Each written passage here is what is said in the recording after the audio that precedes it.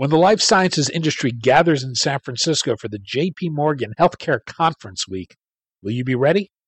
It's important you're able to take advantage of all the opportunities. Don't get left behind. Big 3 Bio has created BioWeek SF, an online resource that guides you through event schedules, receptions, meeting space information, and consulting services. It provides exclusive savings and more to help attendees make the most of their JP Morgan week. Go to bioweeksf.com for more information. That's bioweeksf.com.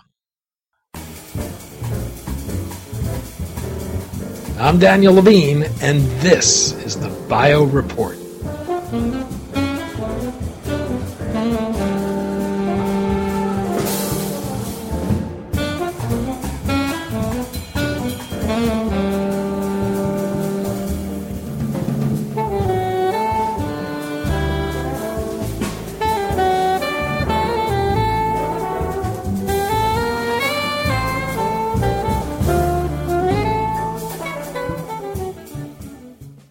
We conclude our Biotech Review Preview series with our final installment this week as the industry readies for the J.P. Morgan Healthcare Conference. We spoke to John Gardner, U.S. News Editor for EP Vantage, about the EP Vantage 2018 preview, the outlook for big value drug launches, and whether deal-making or clinical successes will drive stock prices in 2018. As a note, this podcast was recorded prior to Spark Therapeutics' announcement of its pricing for its gene therapy, Luxturna.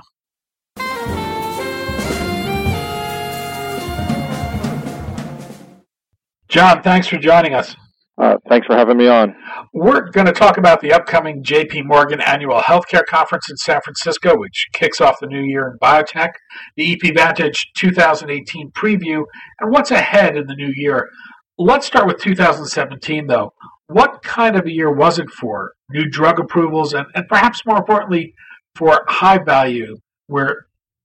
How high value were the drugs that were approved? Well, it's interesting you mentioned that because we have just today, on the day we're recording this, of course, the approval of the very first gene therapy in the U.S., Luxturna, which treats a form of inherited blindness, but in fact, it was an approval that was expected to have happened in 2018. So the answer is it's difficult for me to tell you exactly the total value because we've had a couple of surprises in the last couple of days. But I can tell you that we had forecast about 43 drugs to be approved in 2017, and approximately $31.6 billion worth of fifth-year sales value, which is the highest we've ever measured, higher than in 2015 when there were actually 56 drugs approved. So it's been a very good year. A lot of very innovative drugs have been approved this year, including the first two CAR T drugs in cancer. So it's been an exciting year. It's been a real return to form for the FDA, especially since 2016 came in a little bit disappointing for many people. There's been a lot of attention to the new immuno-oncology drugs. You mentioned the first two CAR T therapies that were approved. The top of the big value launches to 2018, though, are drugs for diabetes, rheumatoid arthritis, and as you mentioned, Luxturna, rare disease therapies. What will you be watching for in 2018? In 2018, the biggest potential launch that we see is Gilead's new HIV triple drug, which would be forecast at about $5 billion worth of sales by 2022. It's an interesting case because it obviously will be replacing other assets that in HIV that Gilead has. But we're also looking at launches in another oncology launch in the form of a new checkpoint inhibitor called epacadostat from Incyte, which is approximately a $2 billion launch, and the new MS drug ozanimod from Celgene, which is a competitor in Gilenia's class. Big approval today, as you mentioned, with Luxturna. There's been a lot of speculation, though, about the price tag of the new gene therapy, which has now been approved. What are you expecting in terms of the discussion around that therapy and what it might do for what comes behind it? I think you're going to see you'll probably see sort of a separate track. Certain drugs, certain of these gene therapies are for extremely small populations. For example, Strimvelis, which was approved in Europe this year, a gene therapy, is something along the lines of a 1 in a million. 1 per million live births, and so it's a very small population and a very arguably high cost condition, which relies on a lot of chronic care. In this case, you have a demonstrable benefit from a $1 million drug that you use only once. In the case of Luxturna, the balance is going to be slightly different because the medical costs aren't quite so extreme. You obviously have a blind patient who will see their quality of life rise pretty substantially if they get this drug, but it's a little more difficult to make that $1 million price tag argument that everyone's been talking about. So I think it's really going to depend on how much medical cost you're averting, and and the size of the population. And looking at the comments from Spark during their last quarterly conference call, they make a case for the drug based on its societal benefits and not just the cost of the healthcare system, but really the broader cost of someone who's unable to work and all of that. Is there an issue for how payers are going to look at that? Is that going to be relevant to the calculus they use? I think the payers don't, and it's a very good argument to make, and that's a very good policy discussion to make. I think the payers, for their part, have to look at also the benefit that they see from it, from paying for it, especially given that in the U.S. People change insurers quite frequently. It's going to be a more difficult argument to make. I think in the end, Spark's case will win the day to a certain degree, but there will probably have to be some concessions that the gene therapy makers make in order to really get this through with the payers. With regard to the new immunotherapies we're seeing, there's been some impressive clinical results, and we've got a pipeline of studies with combination therapies in 2018. Anything you'll be watching closely? Well, I think the thing that has risen lately is as some of these immunotherapies, particularly the PD-1 checkpoint inhibitors, have attempted to advance through the events into earlier and earlier treatment lines. We've seen, I think, more failures in second line and first line treatments and as monotherapies. So we'll have to actually be on the lookout for exactly what the limitations of the immunotherapies actually are, because I think we are starting to see that with a number of trials that have not succeeded. But as always, if you're looking for the things that will be big steps forward for immuno-oncology, it will be in the big indications like lung cancer. And what will it take to see these clinical successes translate into market successes? Well, that's a good question, but because many of them are very expensive, and I think, again, as with the gene therapies, if it's not exactly a life-saving setting, for example, it will be difficult to argue for premium pricing. but I think there have been some massive steps forward, and the data really carries the case for the. If we're speaking specifically of immuno-oncology, the data have really carried the case for their use in earlier and earlier lines, and with different combinations of treatments. Despite the Gilead Kite deal, I think most people were expecting more to happen on the M&A front during the past year. With tax reform now looking like a done deal, do you expect a pickup there, and are there any likely acquirers or targets you'll be watching? Well, I would always look to Pfizer, first of all, and the Pfizer CEO, Ian Reid, has made very explicit that he's not interested in doing any M&A until the tax reform has been resolved, because the tax situation obviously alters the valuations of any target companies. So I would, at Pfizer, always, whenever there's a merger and acquisition wave, Pfizer always seems to be on the leading edge of it, and others seem to react. So I would obviously look to them.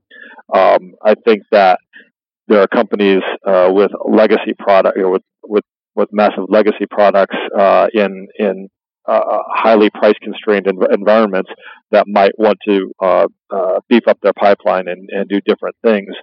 So perhaps Eli Lilly, as an example, which still has heavy exposure in the diabetes market, might want to strengthen itself in other disease areas. It's done a good job in oncology of late, but it might do well to lessen its exposure to its diabetes franchise. Bristol Myers Squibb has been touted as a target for a long time, and it remains so. One reason we may not have seen more M&A is that it seems to have been a market where sellers have the upper hand today, and there's plenty of cash around, which provides company in need of capital alternatives. EP is expecting a 2018 to be a good IPO market. Will you be looking for any indicators at JP Morgan as to what you're going to see on that front? Well, I think anyone who I don't know that private companies presented JP Morgan, but I think that if the private company says they're going to IPO, that would be an obvious indicator. I think that if you see, if for example, there's always seems to be a lot of share movement around JP Morgan that tends to lift all boats higher, shall we say? So if we see a sudden run up at JP Morgan of the, in particular, the Nasdaq Biotechnology Index, that might be a sign that more companies might be able to go out and do IPOs. So that would be one clear indicator I would look for. What do you expect to drive biotech stocks in 2018? Is it going to be clinical successes or deal activity?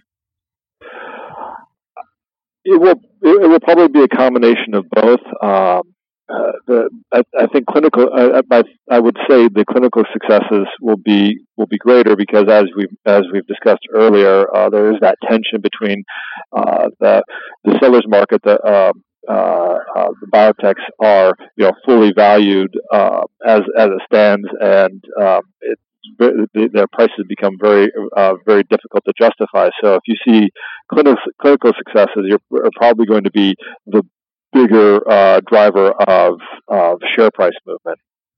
In the 2018 preview, you've got a chart of biggest changes in forecast for the sales of individual drugs. This includes on the downside Enbrel and Remicade. I'm wondering, is that a sign that biosimilars are starting to have an impact? I think it's true that biosimilars are having an impact more in Europe than in the U.S., but they are coming, and in many cases, it may not be necessarily the competition as much as it is the anticipation of competition, where companies are signing multi-year deals, at a fixed price in advance of biosimilar launches in order to shore up their sales and sort of defend the franchise into or past their patent expiration date. We've had a new FDA commissioner this year, Scott Gottlieb. He's been well received among industry. Any chance that the agency is sacrificing safety for speed? Has the FDA lowered the bar or just cleared the aisle? Well, if you ask the FDA, they haven't changed it. What I will say that there were probably some products approved of late that were not necessarily unsafe products, but showed to have marginal efficacy over competition, or marginal efficacy in their indication in general. And the FDA has decided more or less to say, we'll approve it and we'll just kick it over to the payers to let them make the hard choices, which isn't necessarily fair to the payers, because then it makes them look bad politically. And anytime you see as many approvals and as fast of approvals as we've seen in the past year, I think you have to worry about the next Vioxx.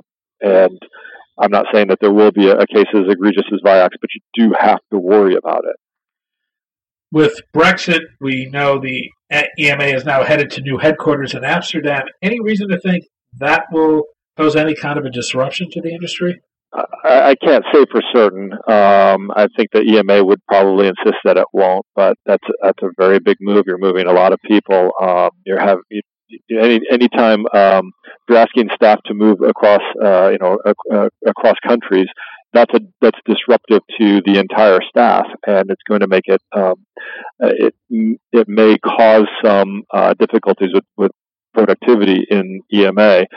It would be hard for me to see a situation where the EMA move does not cause some disruption. The level of disruption is very difficult to say. I don't think that it would cause drugs to be delayed by years, but it may be a case where some drugs that are expected to be heard by the EMA, 1 month gets strung out a couple extra months because simply the people aren't in place to do the job. So as you think ahead to JP Morgan, any bellwethers you'll be watching, any companies you'll be looking to hear from particularly, or will the hallway conversations tell you the most? I think the hallway conversations probably tell everybody the most, but I would look to find out what Big Pharma is doing to, get people more excited about their product offerings, their pipelines, and also their business development activities. Because I think that's been one of the stories of the year is that biotechs are on the up, and Big Pharma has been rather in the doldrums. I would look for anyone announcing big if this indeed happens, M&A or data. It sometimes happens at JP Morgan. So those would be the two things I would look for. John Gardner, U.S. News Editor for EP Vantage. John, thanks as always. Thanks for having me. If you'd like to get a copy of the EP Vantage 2018 preview, you can download it from the Evaluate site at www.evaluategroup.com.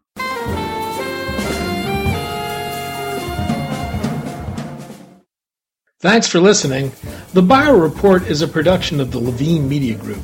To automatically download this podcast each week, subscribe to our RSS feed or through iTunes or other podcast manager. To join our mailing list, go to levinemediagroup.com. We'd love to hear from you. If you want to drop us a line or are interested in sponsoring this podcast, send email to danny@levinemediagroup.com.